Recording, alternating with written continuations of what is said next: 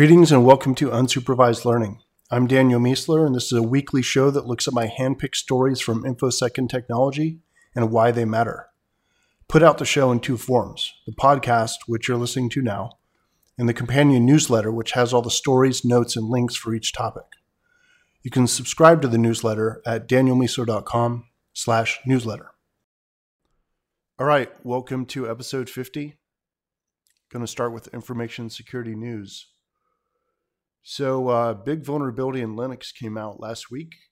It's called Dirty Cow.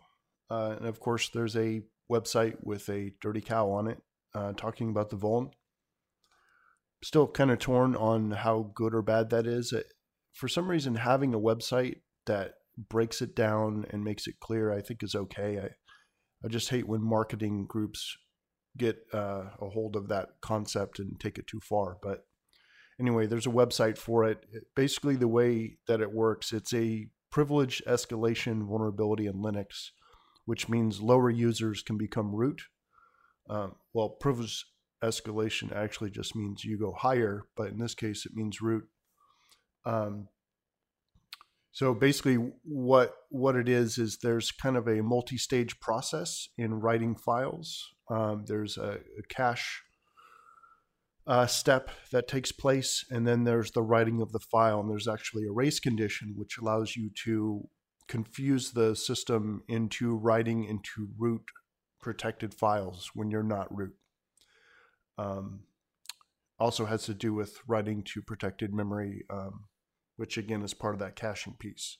So it's a race condition, and it's evidently pretty easy to exploit and is pretty nasty. So should definitely be patching that if you haven't already. It's now possible to use Rowhammer to root Android phones. So Rowhammer was this really sick attack where you can affect content in protected memory belonging to other systems. So this was, I believe this is the same vuln as the one that was writing in memory across different VMware guests. So you're inside of one guest and you write to another guest's memory.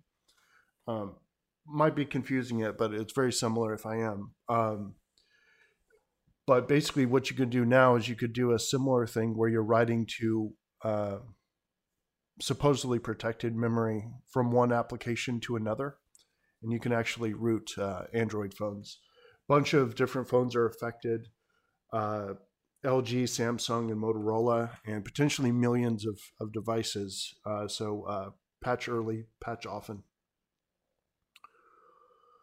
The Mirai botnet, this is the big story of last week, took down most of the internet, or not most of the internet, lots of the internet, a good portion, a lot of big sites, Twitter, Reddit, little shops like that you've probably never heard of. Scariest part is it looked like kind of like a test. A lot of people are saying this is like 10% of its potential. I made the joke on Twitter that's like Putin is like test 1 2 3, test 1 2 3. I've got this theory that like it's all Russia related. It's really not even a theory. It's just kind of fun thoughts, but I mean, Russia's definitely involved in the election hacking. They're spamming the hell out of RT, and the WikiLeaks stuff is all Russia related. I did another tweet basically saying, look, Occam's corner, okay, right? Occam's corner. So either Russia is directly affecting WikiLeaks and trying to get Trump elected, or all these same hackers looked for stuff on both Clinton and Trump, but only found Clinton stuff. They just looked for Trump stuff. They just couldn't find any.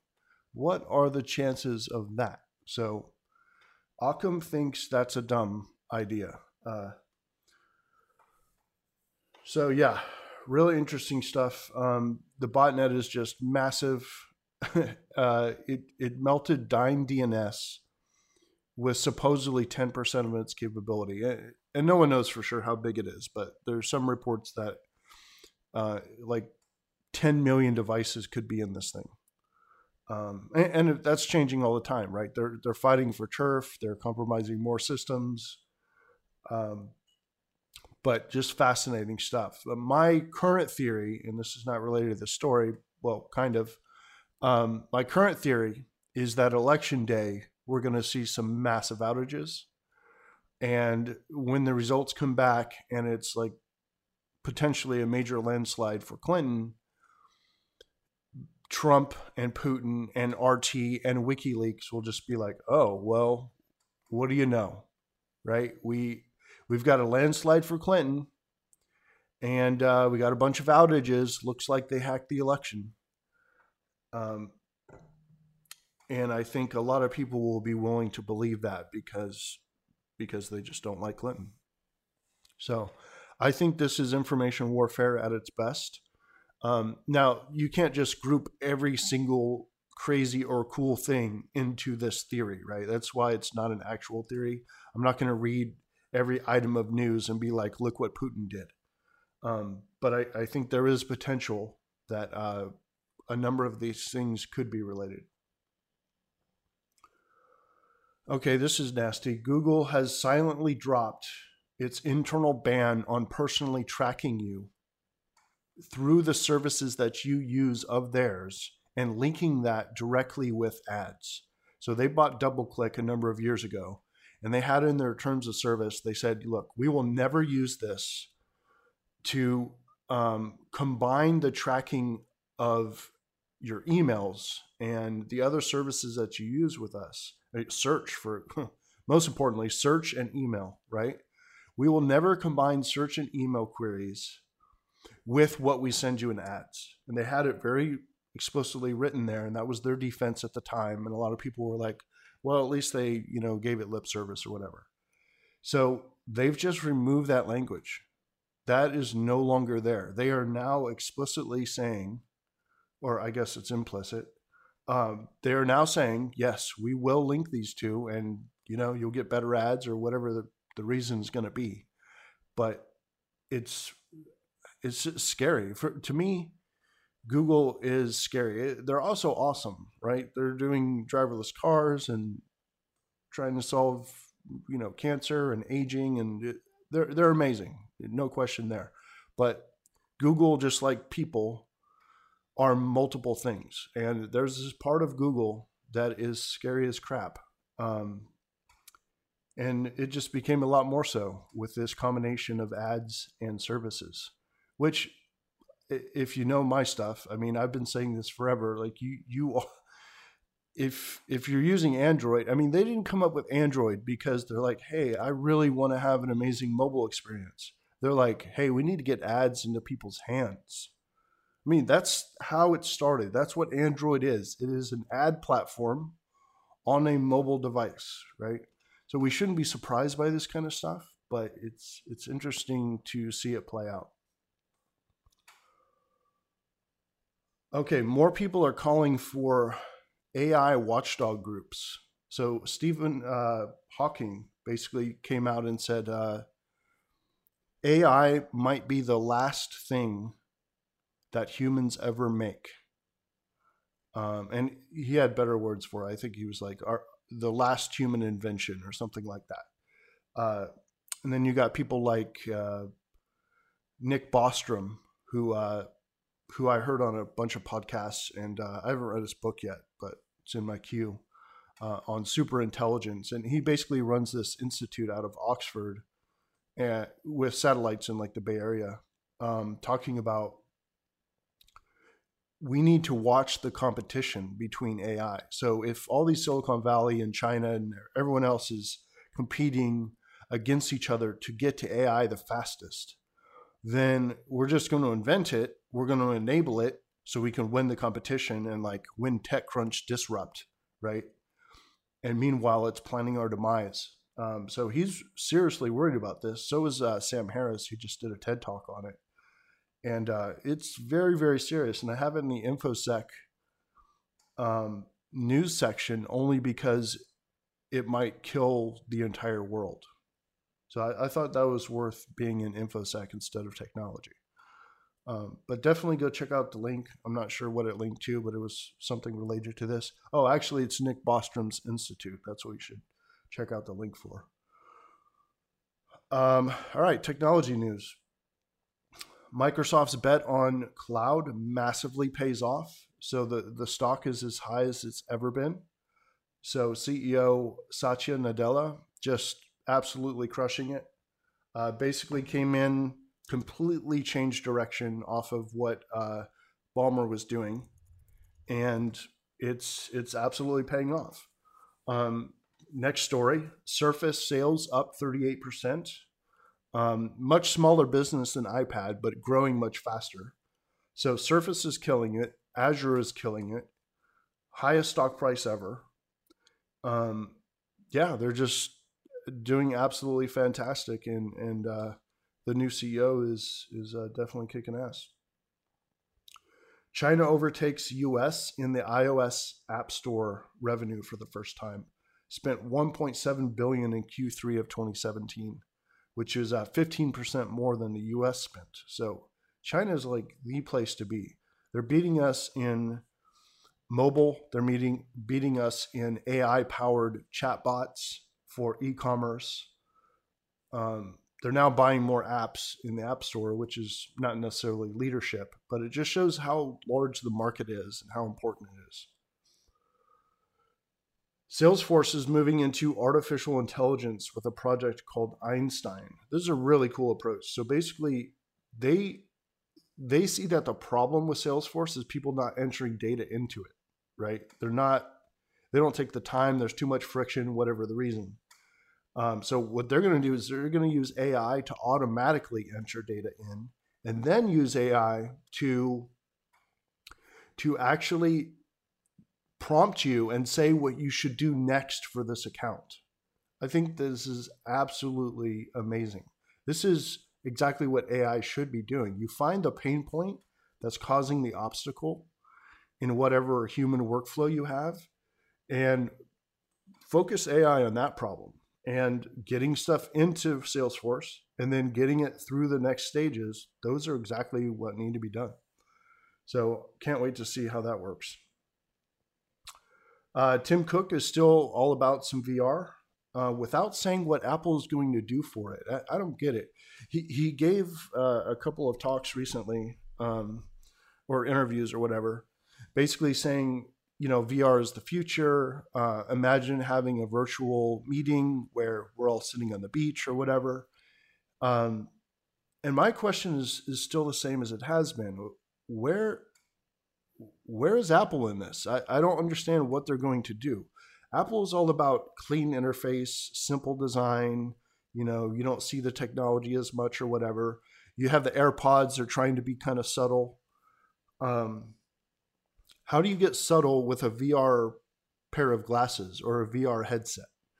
And Apple's all about the lifestyle management, right? So it's all about being out on the subway and you're going to work and you're going jogging. I mean, are you going to have this giant piece of headgear? I just don't understand how Apple is getting into this space. I have no doubt they will, but I'm just very curious why they're talking about it so much without a clear way to get into it. Of course, they know things that I don't, so maybe there is a clear way and it's amazing and they haven't told us yet, but I don't see how they're going to have this super subtle, amazing VR interface when everyone else is a giant football helmet. All right, Zwift, ZWIFT, is merging indoor fitness with MMORPGs. Currently, I have 170,000 accounts, 2.5 million rides, 45 million miles ridden. Average ride is evidently an hour, and Mark Zuckerberg just talked about it last month.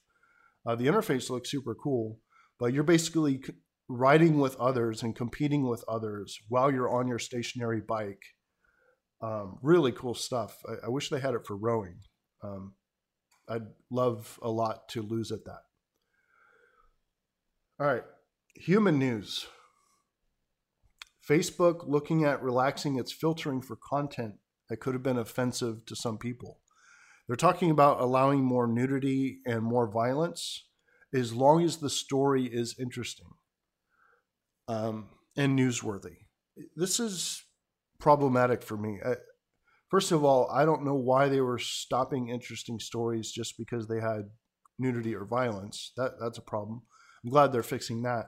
But I'm more interested in ideas. What about ideas that could be deemed as subversive or controversial? Like, Scott Adams is talking about how awesome Trump is. Basically, it's hidden, but he's basically doing that. And he's getting shadow banned by Twitter. Who knows if he's being blocked on Facebook? I think Scott Adams is an idiot on this topic. And I think what he's doing is very bad and is horrible and it makes him a bad person. But the idea of him being shadow banned on Twitter because he's supporting Trump, it sickens me, right? So I want to hear less about how Facebook is allowing nudity and violence and more about how they're allowing dissenting opinion. All right. Expect a move. Oh, sorry, that's the next section. All right. So in development, experience over 5 to 10 years matters a lot less than people think it does. So this article, I think it's TechCrunch, or maybe, I'm not sure, maybe Beta News, but basically some people are talking about how if you come to an interview and you're like, I have 20 years of experience, it doesn't matter that much. What you should be talking about instead is how much, how good you are at learning new things. Because a lot of that experience from 15 years back, even 10 years back, it's just not relevant. The only thing that's relevant is how quickly you can adapt. So interesting concept and kind of a tip for people who've been in development, especially development, because it changes so rapidly for a long time.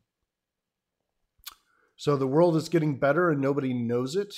So this is a really cool article, kind of looking, I don't think it's looking actually at Steven Pinker stuff, but it's very much related. It's a full kind of overview of how much better things have gotten civilization-wise, human civilization-wise, and why people think it keeps getting worse. So the idea is if you're talking to people all the time who are like, oh man, things are just going to hell and oh, it's the worst and it's the most violence we've ever seen and everyone's at war.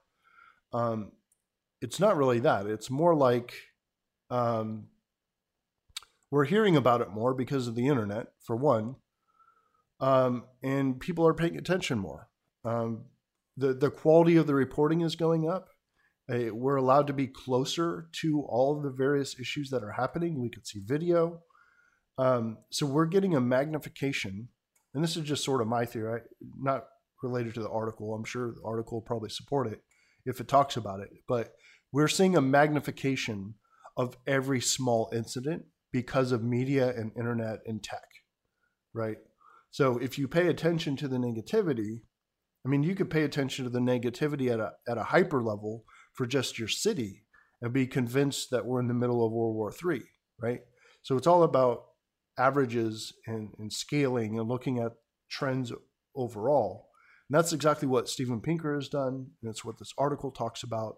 And when you look at those sorts of numbers, it's just insane how much better things are getting. So it's the type of thing you need to read if you're a parent and you're freaking out because all you see is negativity on the interwebs or television or whatever. But also just if you're, high anxiety or whatever, and you're worried about things, be less worried. There's less war, there's less hunger, there's less violence, there's less crime. It's all kind of getting better as a whole. All right. The rich tend to be less compassionate than the poor. This might be intuitive, but it's interesting to see data on it. So they have a whole bunch of sort of testing where they do like empathy testing or whatever. And I've got an article here that talks about kind of the trade-offs between rich and poor, the empathic responses, and does some analysis on it. Thought it was kind of interesting to put in the human section. All right, next section, ideas, trends, and concepts. Disambiguation of security and obscurity. If you've been seeing my Twitter at all, which most of you probably haven't, this guy named Robert Graham, who's this internet pioneer or internet security pioneer, he wrote Black Ice, which I was using when I was basically still in internet diapers. He's a badass. He's really smart. He's very opinionated. He's usually right about everything. Well, he responded to my security and obscurity post and basically said, this is wrong. This is dumb. People who use this term are just dumb. And then went on to give a bunch of very flawed examples of how I was wrong in my argument. So I took the time and wrote a fairly long piece describing how he was just completely off base. And I gave a bunch of examples, including the entire field of OPSEC, right? This is something that actually my buddy Sasha Zjelar reminded me of. It's like really interesting. OPSEC is the whole idea of hiding your location, hiding your plans, the whole idea of having multiple limos and a motorcade for the president,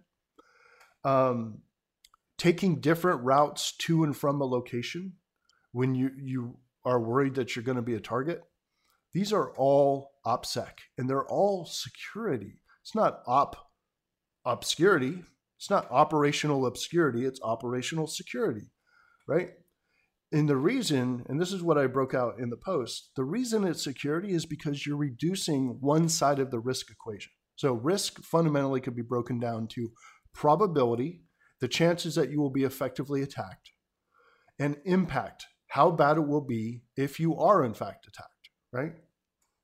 Well, OPSEC, the idea of playing the shell game with multiple helicopters or multiple limos or whatever, the idea of doing that is reducing probability of an effective attack.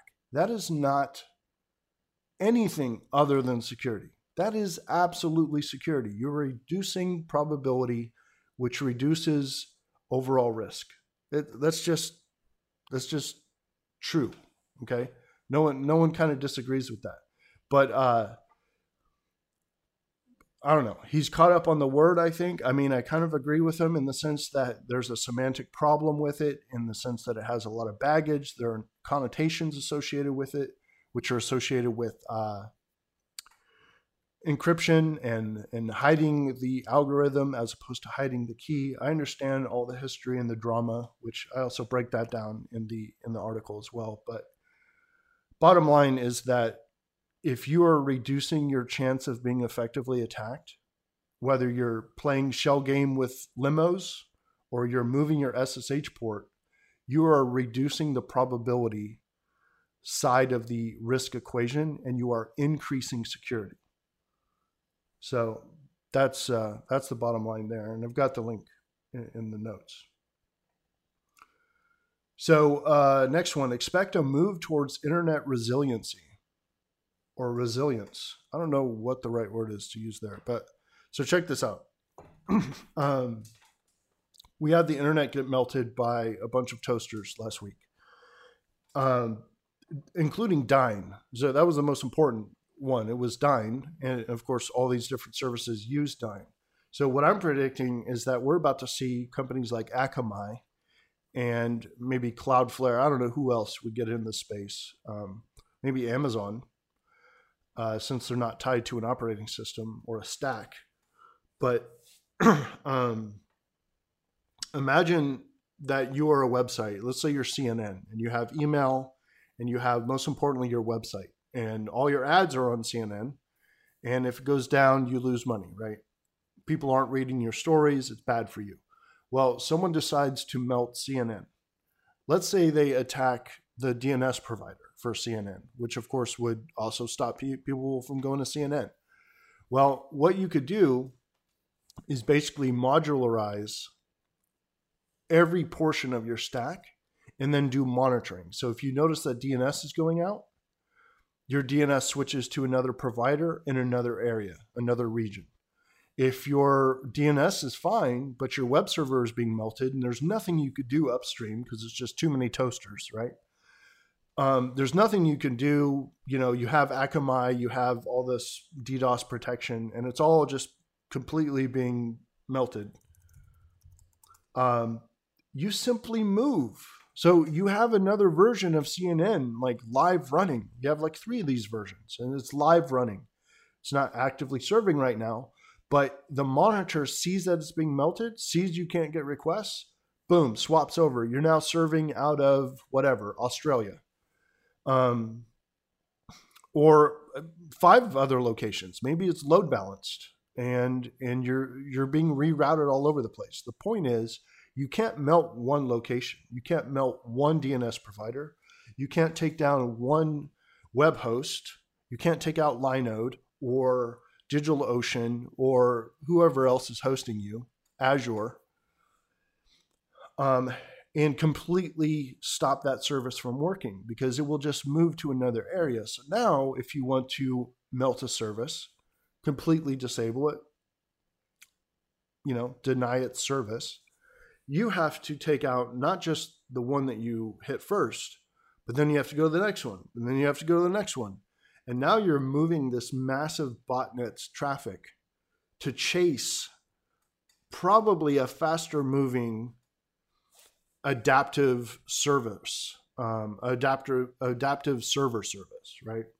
So I think this concept of resiliency, it also applies to physical security as well, right? It's all about, and this is something I'm going to be doing talks on in 2017. It's all about the risk equation. Again, it actually comes back to probability and impact. Instead of worrying about prevention, just assume you can't block 25 million toasters, right? That's just not going to happen. You don't want to pay for that amount of coverage. It's a lot of toaster coverage. You don't want to pay for that. It's like $1 million a month or whatever. So you just say, you know what? Maybe that link will get melted, and that's fine, because I will be okay, because I will have this other service. It's the same with, say, bombings or IEDs or pipe bombs or whatever in the United States in malls. What would happen tomorrow if 10 pipe bombs went off and hurt people or killed people in 10 different malls at 9 a.m. tomorrow morning? The country would freak out. ISIS is destroying us. The people would be hesitant to go to malls. They wouldn't send their kids to school. It would be a disruptive event. The idea is we should switch to a model where we're reducing impact instead of increasing prevention. We're already at something I called a couple of years ago peak prevention. You can't get any more prevention, right? And it's not quite true in InfoSec yet, because we are kind of a soup sandwich in a lot of ways in terms of not doing the basics. But there is a point where you can only prevent so much, and you will be breached. And if you want to reduce risk, you have to make that breach matter less. So anyway, that's what I think is going to happen from an internet infrastructure standpoint. I think even within the next week or 2 weeks or 3 weeks, we're going to start seeing a lot of companies come up and say, hey, host with us or use our service. And if you get taken offline, you will instantly resume within seconds from another location that is not being DDoSed. I think it's just a natural expectation to move towards resilience. All right, policing cheaters in Counter-Strike Go. So Counter-Strike Go is something I played in college back in early 2000s. Counter-Strike. And now there's Counter-Strike Go, which is evidently still wildly popular. Valve, the company that makes it, has decided to crowdsource the management of cheaters. So everyone is able to report a cheater, and even based on like your reputation and stuff, they can actually block people and ban people. So it's the concept of, this is something I'm going to be writing a massive amount about. It's too big for this point here, but the concept of bottom up versus top down. When you have security or policy or regulation or whatever that comes top down, it comes from very few people. It's usually not very good, and it takes a lot of time to adapt and evolve. When you give the power to the users, and you have multiple million users per month, they police themselves. In this case, they're literally policing themselves because they're the ones who have the knowledge of what's happening on the ground. You enable the people who have shown good karma and good reputation of, not banning the wrong people just for competition reasons or whatever. So you give them more sort of karma and more weight, and the system works. Evidently, they're having some decent success with controlling cheaters by enabling the users to report on themselves, not in a Stalin type of way, but more in like a village type of way. You don't screw the baker when you're a blacksmith because you got to buy bread. All right. Next one. P2P lending. This is really cool. This is basically instead of borrowing from and loaning to like banks, you basically borrow from and loan to other people. So it's peer-to-peer. It's just regular people like you and me taking out loans from Lending Club is one company that's used.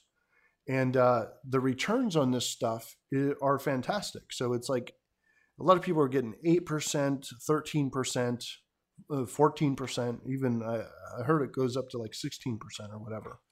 But your loans are actually fragmented and broken up across multiple people. You do have different credit types and different levels and stuff like that, just like you normally would based on the quality of their credit. And that's associated with the returns, of course, and the risk.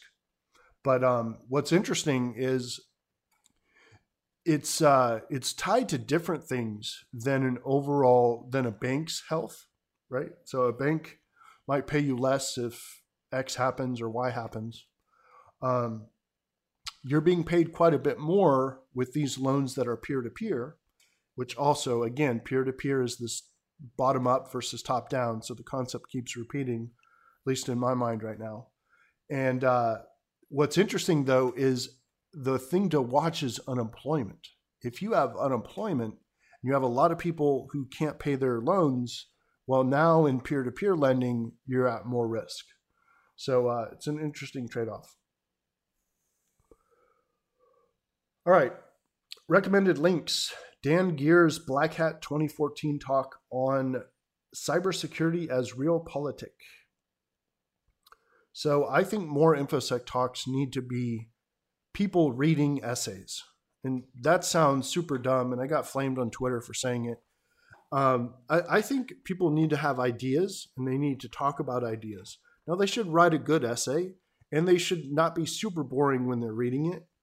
But if you cannot support a talk by talking about your ideas, and you need lots of humor, and you need lots of whatever animations and videos and memes. And I'm not against any of those things. I've used them myself, and lots of people use them with good effect. But I think what ends up happening is people leave there and they've been entertained, and they're like, "Oh wow, that was good. That was a good talk. That was a good conference. I was entertained." But they're not going to really remember the core idea necessarily. Not as much as if you actually have good ideas and your whole talk is the idea itself. I think it is a very high bar, and it's a high standard. Not everyone can be Dan Gear, right? Obviously. But we should be striving towards Dan Gear and not towards the amazing meme deck that makes everyone laugh, right? Because I think ideas are the core of a talk. If you don't remember the idea leaving, and if that idea doesn't help you do something better in the future, then how useful was that talk, right? So that's a thought there. NoSQL data modeling techniques. This is cool. A lot of people, when they go to build a project, they don't know if they should use relational database or NoSQL. And this is an article that basically talks about how to model for NoSQL deployments. Pretty cool. Chaos Monkey has been updated. This is Netflix's awesome concept. Again, a concept of resiliency. Again, a concept of reducing impact. Very, very cool stuff. Um, almost said her name. So Alexa. Hopefully that doesn't activate her. She can now be used to fact check the U.S. election. So I presumably you can ask just like things about Trump and Clinton and get answers back. I haven't tried it yet. If I didn't have to go right now, I would try it live, but I need to get to something else. So where is Siri in this? I don't know where Siri is. Like Siri is just fallen off so bad compared to Alexa. Like it's just very sad. They really need. They've done a bunch of AI hires and stuff, and they really need to step up the game, or they're going to get left behind by that girl from Seattle and Google Assistant, and I guess not Cortana since they don't have a mobile platform. All right, tips, announcements, and miscellanea. I'm back from a bunch of trips. Definitely good to be home. Oh, I continue to work on the format of the show. So I keep experimenting with fewer stories. Like this one actually had fewer stories and a little more conversation about each link or each story or each topic, as opposed to like 20 different information security stories, but only like 1 or 2 sentences. So you get more breadth, but not much content or commentary or analysis. So if you have an opinion on which direction you prefer, definitely let me know. Hit me up on Twitter or email. Final thing. This is episode 50. So woot woot. Thanks for listening. See you next time. All right. Thanks again for listening. And please be sure to go to danielmiessler.com/newsletter to get a copy of everything we talked about. And if you like the show, please pass it along to your friends. I'll see you next week.